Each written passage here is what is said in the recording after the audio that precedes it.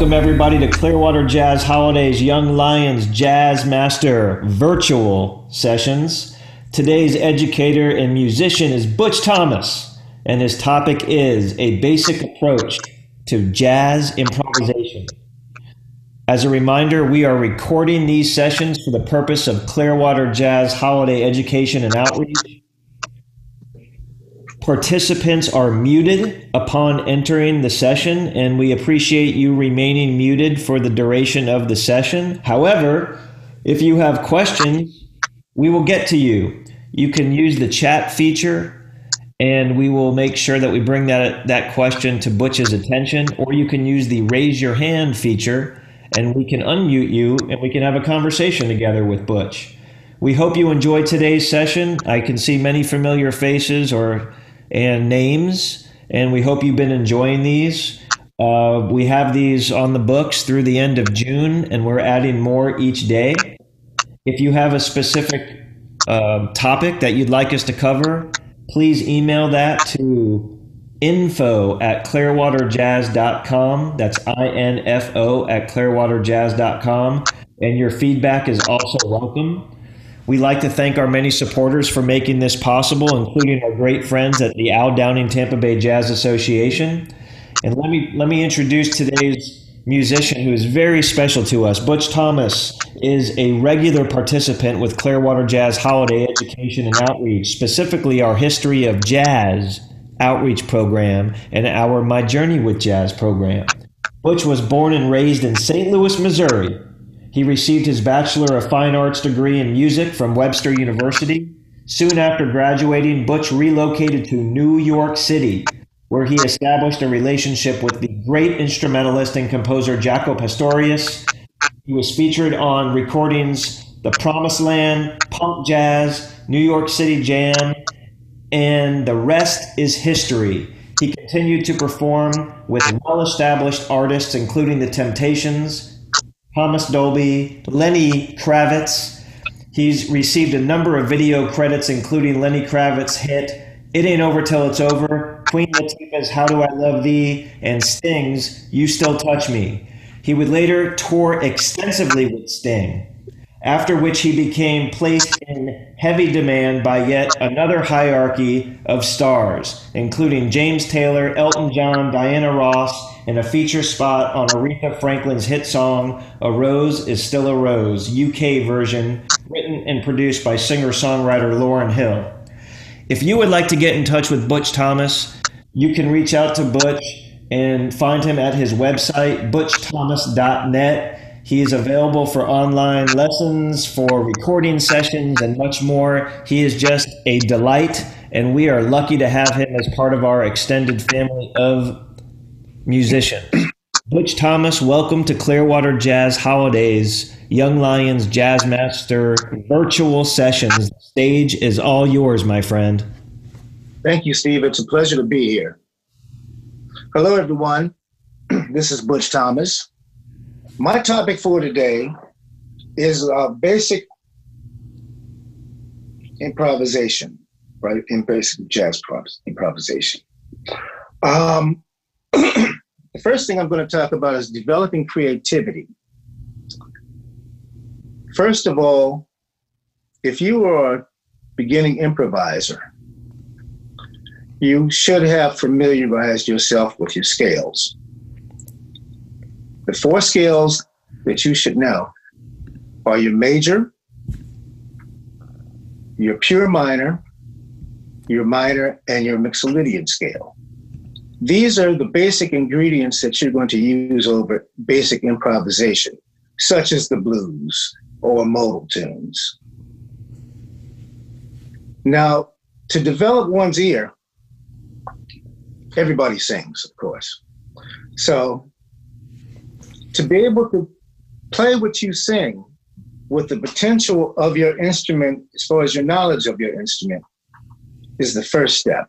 That's one of the most important steps.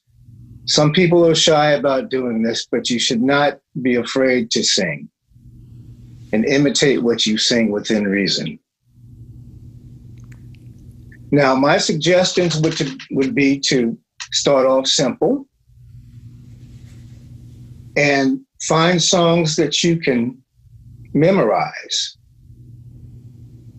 then ultimately play them. But at first, you must sing them to understand. Another good exercise for young improvisers is to get real familiar with the blues. Once again, in singing, new improvisers should sing at least 6 courses of the blues every day. This develops your creativity. This develops your imagination. And don't be afraid to stretch out and experiment and explore and make mistakes. There's nothing wrong with making mistakes at first. This is how we learn. So, as much as one can, transfer what you hear to the instrument. Always start off slow, never start off fast. Start off simple. And also, a very important thing as a young improviser to develop is technical studies. Every student should find a teacher, the best teacher that they can find, to help them and nurture them in their growth of being a great improviser one day. There are some books that I would recommend for every young improviser to have. One is a technical study. Another one is the Jamie Aebersold Volume 1, How to Improvise book. It's a blue book, it's Volume 1. And this is a book that you will never outgrow. Even to this day, I use that book as a reference for some things. So it's like a Bible. It's got all the nomenclature, scale advice, technical advice as far as being, in jazz studies. And it's all around just real wholesome book to always have in your collection. I also recommend standards. There's a set of beginning standards that the early musicians should learn. And I'm going to name a few for you. Satin Doll, blues, the 12-bar blues in B flat in F concert. A Song for My Father, Maiden Voyage, C-Jam Blues, just to name a few. And these are songs that you can get started with and start developing your ear. There's also modal songs that you can learn, such as impressions. So you have different kinds of song forms here. You have your modal form, you have a blues form, you have a standard form. And there's about 5 or 6, maybe more forms that eventually a good improviser needs to learn based off of jazz standards. So getting back to the scale knowledge, let's take the blues, for instance. If you were playing a blues, you have a 12-bar form. A good way to look at it at first when you just get started is you have 4 separate bars, which I'd like to call the call, the response, and the call. The basic chords of the blues are 1, 4, 5, resolving back on 1. Then later on, there's other different forms with 2, 5 turnarounds, which you'll learn as you get more advanced. But for now, this is your basic blues form, which was started by the rural blues musicians and the country blues musicians down the Mississippi Delta, where it transformed to New Orleans and transferred to Chicago and St. Louis and New York. And each time it migrated, the changes got a little bit more modified with a thing that we call substitutions. So, like I said before, later on in your studies, you will experience these different forms. But for now, your basic blues form is 1-4-5. Now, if you have pencil and paper, it would be good to write some of the things that I'm talking about down so you can do some future reference. Okay, now, what are some of the creative effects that you can use when you are soloing? Well, there's various effects that you can use, such as repetition, such as high registers or low registers. Let's talk about building tension first. When you start off your solo, you're going to start off simple, so you can build a story, or tell a story rather. And as you were telling your story, you want to build, not too fast, but you build and you level off. And you play a line, you fire a line, and you go up the ladder, down, up the ladder, down, then you fire another line till you get to the top where you climax. But just a little bit at a time to make your solo effective.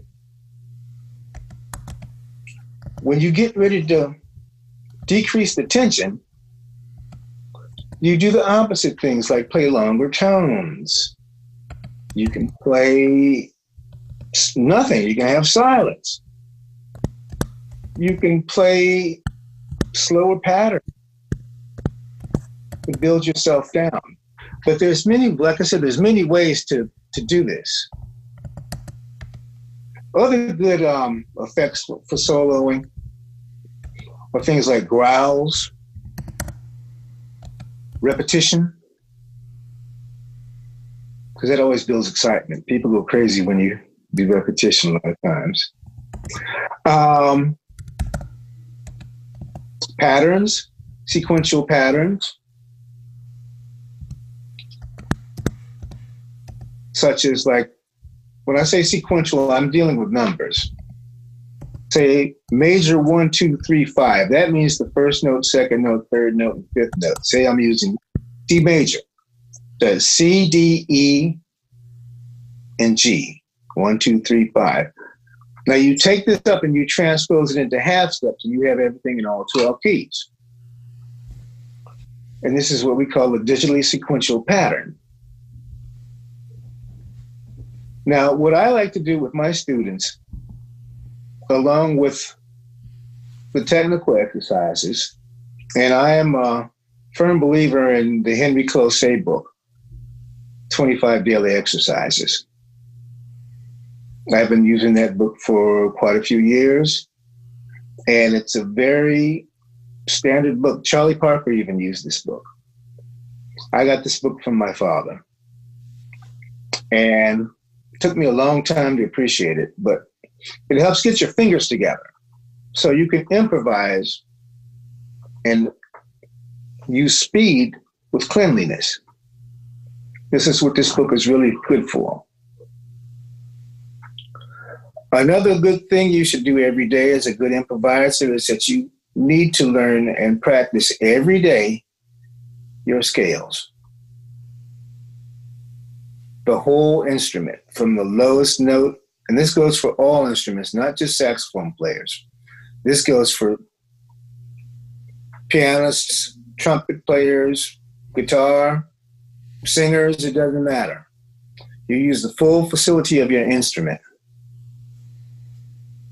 Up and down, all 12 keys, all 2 or 3 octaves, whatever your instrument has. After that, you should do your minor scales. First the pure minor, then the Dorian minor. Then you do your Mixolydian scales in the same way. And this is important to do because a lot of people don't know how to play in every key. Most people I know of don't know how to play in every key. This is something that is unnecessary, and this is something that you need to master. Because this way you can play in any key. If you're playing with a singer who has a specific key, you'll be able to play in that key and not have to worry or be intimidated whatsoever. So it's a good practice to do that, and it will free you up with your own creativity. You should practice every day your craft. You can have one day off, but generally speaking, 6 days a week you should be practicing according to your level. If you're a beginner, you should be practicing at least minimum 1 hour a day, because this is all work. This is no luck. And one, as they're young or beginning, must spend the time while they have the time. So the growth process can be a lot smoother as you get older or have older experience when you're playing. Does anybody have any questions so far? I just sent out a chat to everybody, Butch, asking them also if they have any questions. So I'll let you know if I see someone. So far, I don't see any questions just yet. Okay.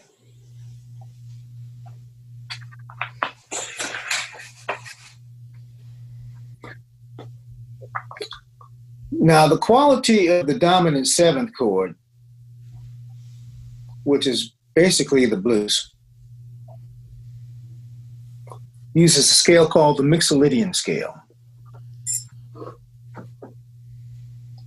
And that's primarily in the 1-4-5 form, the scale that is widely used. Later on, they have topics about substitution, but let's stay with the basics. Now, the Mixolydian scale is a major scale with a flat 7, seventh degree of the scale, that is. So if you have a C major scale, we know the notes are C, D, E, F, G, A, B, with C the octave. To spell this chord in a Mixolydian is C, D, E, F, G, A, B flat, C with the octave. This gives it a whole nother tonality. I'm going to play that for you. C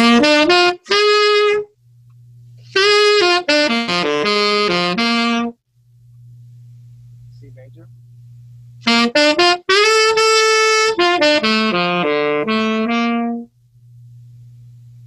Mixolydian.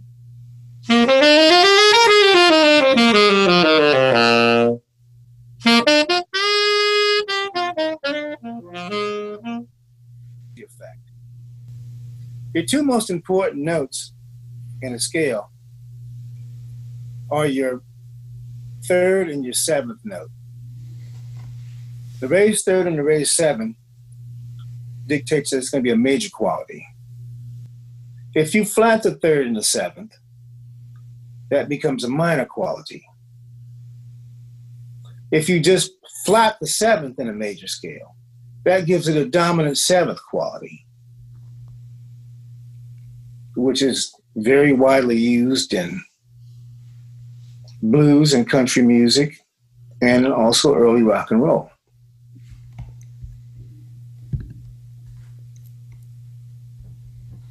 These are the basic things that come to mind to get started, becoming a good improviser. Your practice habits, your scales, your technical exercises, learning tunes, and just being consistent, because like I said, it's all work, it's no luck.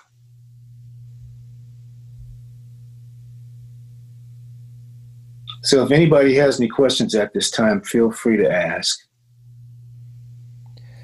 So, hey, Butch, I have a question. I thought it might be helpful since we have some folks with us today to talk about some of the upcoming sessions that you're going to be diving a little bit deeper into. I know that we have you up on the schedule on May 28th for a topic that we're calling a daily practice regimen. And then we Yes. also have you on June 4th and June 15th with us diving into a two-part topic on head charts. So Yes. I was hoping you might be able to explain a little bit of what types of things you plan to dive a little bit deeper into with those sessions. Okay, well, first of all, the practice regimen is going to be a lengthy subject about how to prepare for your tonality as far as practicing long tones. We're going to get deeper into scales and how to apply them. We're going to talk about technical exercises and studies and things of that sort. So what about head charts? What are head charts, and what do you intend to do on the other sessions? Okay, well, head charts, we're going to talk about different forms of music and learning how to memorize these charts without using sheet music. We will talk about the development as far as learning how to develop, learning these in sections. So you have a form, you learn the first 8 bars, second 8 bars, third 8 bars, and you put it together once you've learned all these sections. And then you understand the harmony, the harmonic concept of the chords. And this is how we go about really learning the head charts. It's an oral communication or oral information. Gotcha. Those will be good. We also have another question from someone today that's asking, how often should we practice scales and arpeggios? You should practice your scales after your long tones. And I will get into this on the next session as far as the practice regimen, because this is a very important topic. And it's something that needs to have some kind of strategic organization when you practice, as far as like, how do you do this? When do you do this? I say the first part of your practice, to get your fingers limber. Before you do your technical exercises, you do your scales. Before you do your scales, you do your long tones. Thank you, Butch. I don't see any other questions right now, but certainly people can use the chat feature or send them in if they have any. Okay. Well, I hope that everyone comes to the next session. This has been a very enjoyable experience for me. It's a first.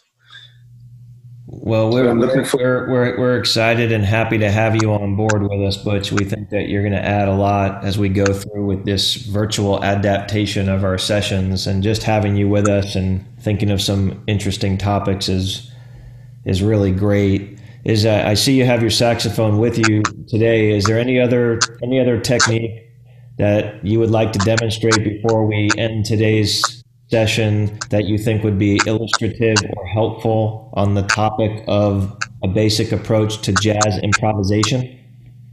I'd like to demonstrate scales real quick. Major scales, exercise.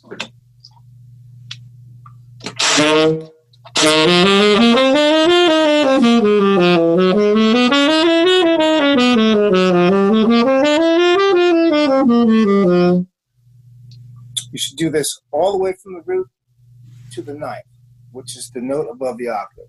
See, if you're going from C, you're going to go all the way to D in the second octave.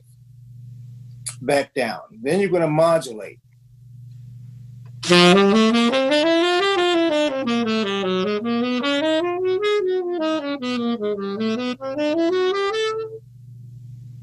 is how you should practice your scales.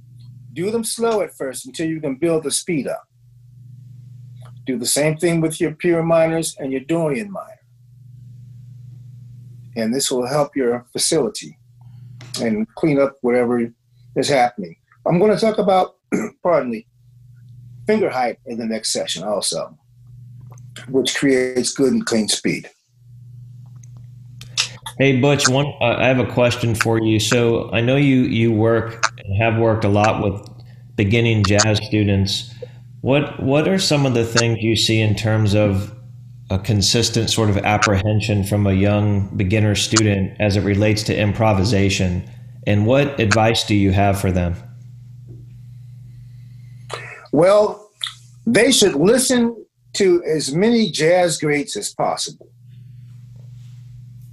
They should copy the stuff that they hear to the best of their ability. This gives you a broader spectrum of creativity because you're learning from the master's ideas. So this will help your own original ideas later on in life.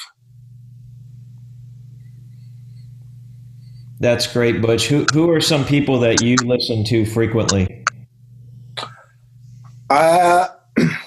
Throughout the years, I used to study Charlie Parker. I studied Charlie Parker extensively for a few years. I had the Omni book. There's a book called the Omni book. And I memorized the Omni book, and I got the recordings, and I could play with the recordings, and I memorized a lot of his solos. And then I switched to tenor, and I got really deep into John Coltrane. And I did the same thing with John Coltrane's books and records and stuff. I learned and listened to them. And I used to off and on study with this guy named Michael Brecker. And he was I learned a lot about sound from him, not so much as far as like technical stuff. I learned most of my technical studies from a bassist named Jaco Pastorius.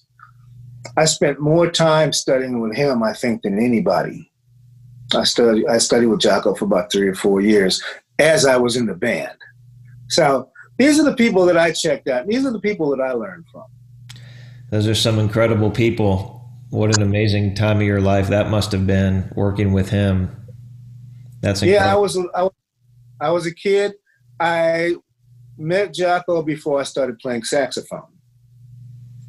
I was like 15 years old, and later on, as fate has it, I wound up playing in his band. That's so cool. Well, we're just we're reaching about the half-hour mark, and so we're kind of closing down. But I want to remind everybody that Butch is going to be back with us on May 28th for a daily practice regimen course, and then on June 4th and June 15th on a 2-part series on learning head charts, and he's going to be dissecting a couple of songs on each of those courses that I think will be very, very helpful and great classes. This week we are packed with amazing musicians continuing to participate. Tomorrow at 4:30 we've got Alejandro Arenas back with us for a solo session on bass styles, an approach to playing swing, funk, and more. That's bass styles with Alejandro Arenas. And then on Wednesday, the director of jazz studies at the State College of Florida, Carney, is going to be with us on practicing safer at home advanced improvisation with simple technology. Pete's a saxophone player, but all instruments are welcome for that session. And then on Thursday, our good friends Tyler Wertman and Frank Williams are returning with a basic trombone fundamentals series, tonguing and articulation. And if you go to clearwaterjazz.com/education, you'll see all of these links for all of these upcoming sessions on the books through the mid part of June, with more added every day. So if you'd like to get in touch with Butch, please look him up at butchthomas.net. Butch, we really appreciate your time with us today and sharing your knowledge with us, and we look forward to many more sessions with you. Well, it was my pleasure. Thanks for having me. Clearwater Jazz Holiday.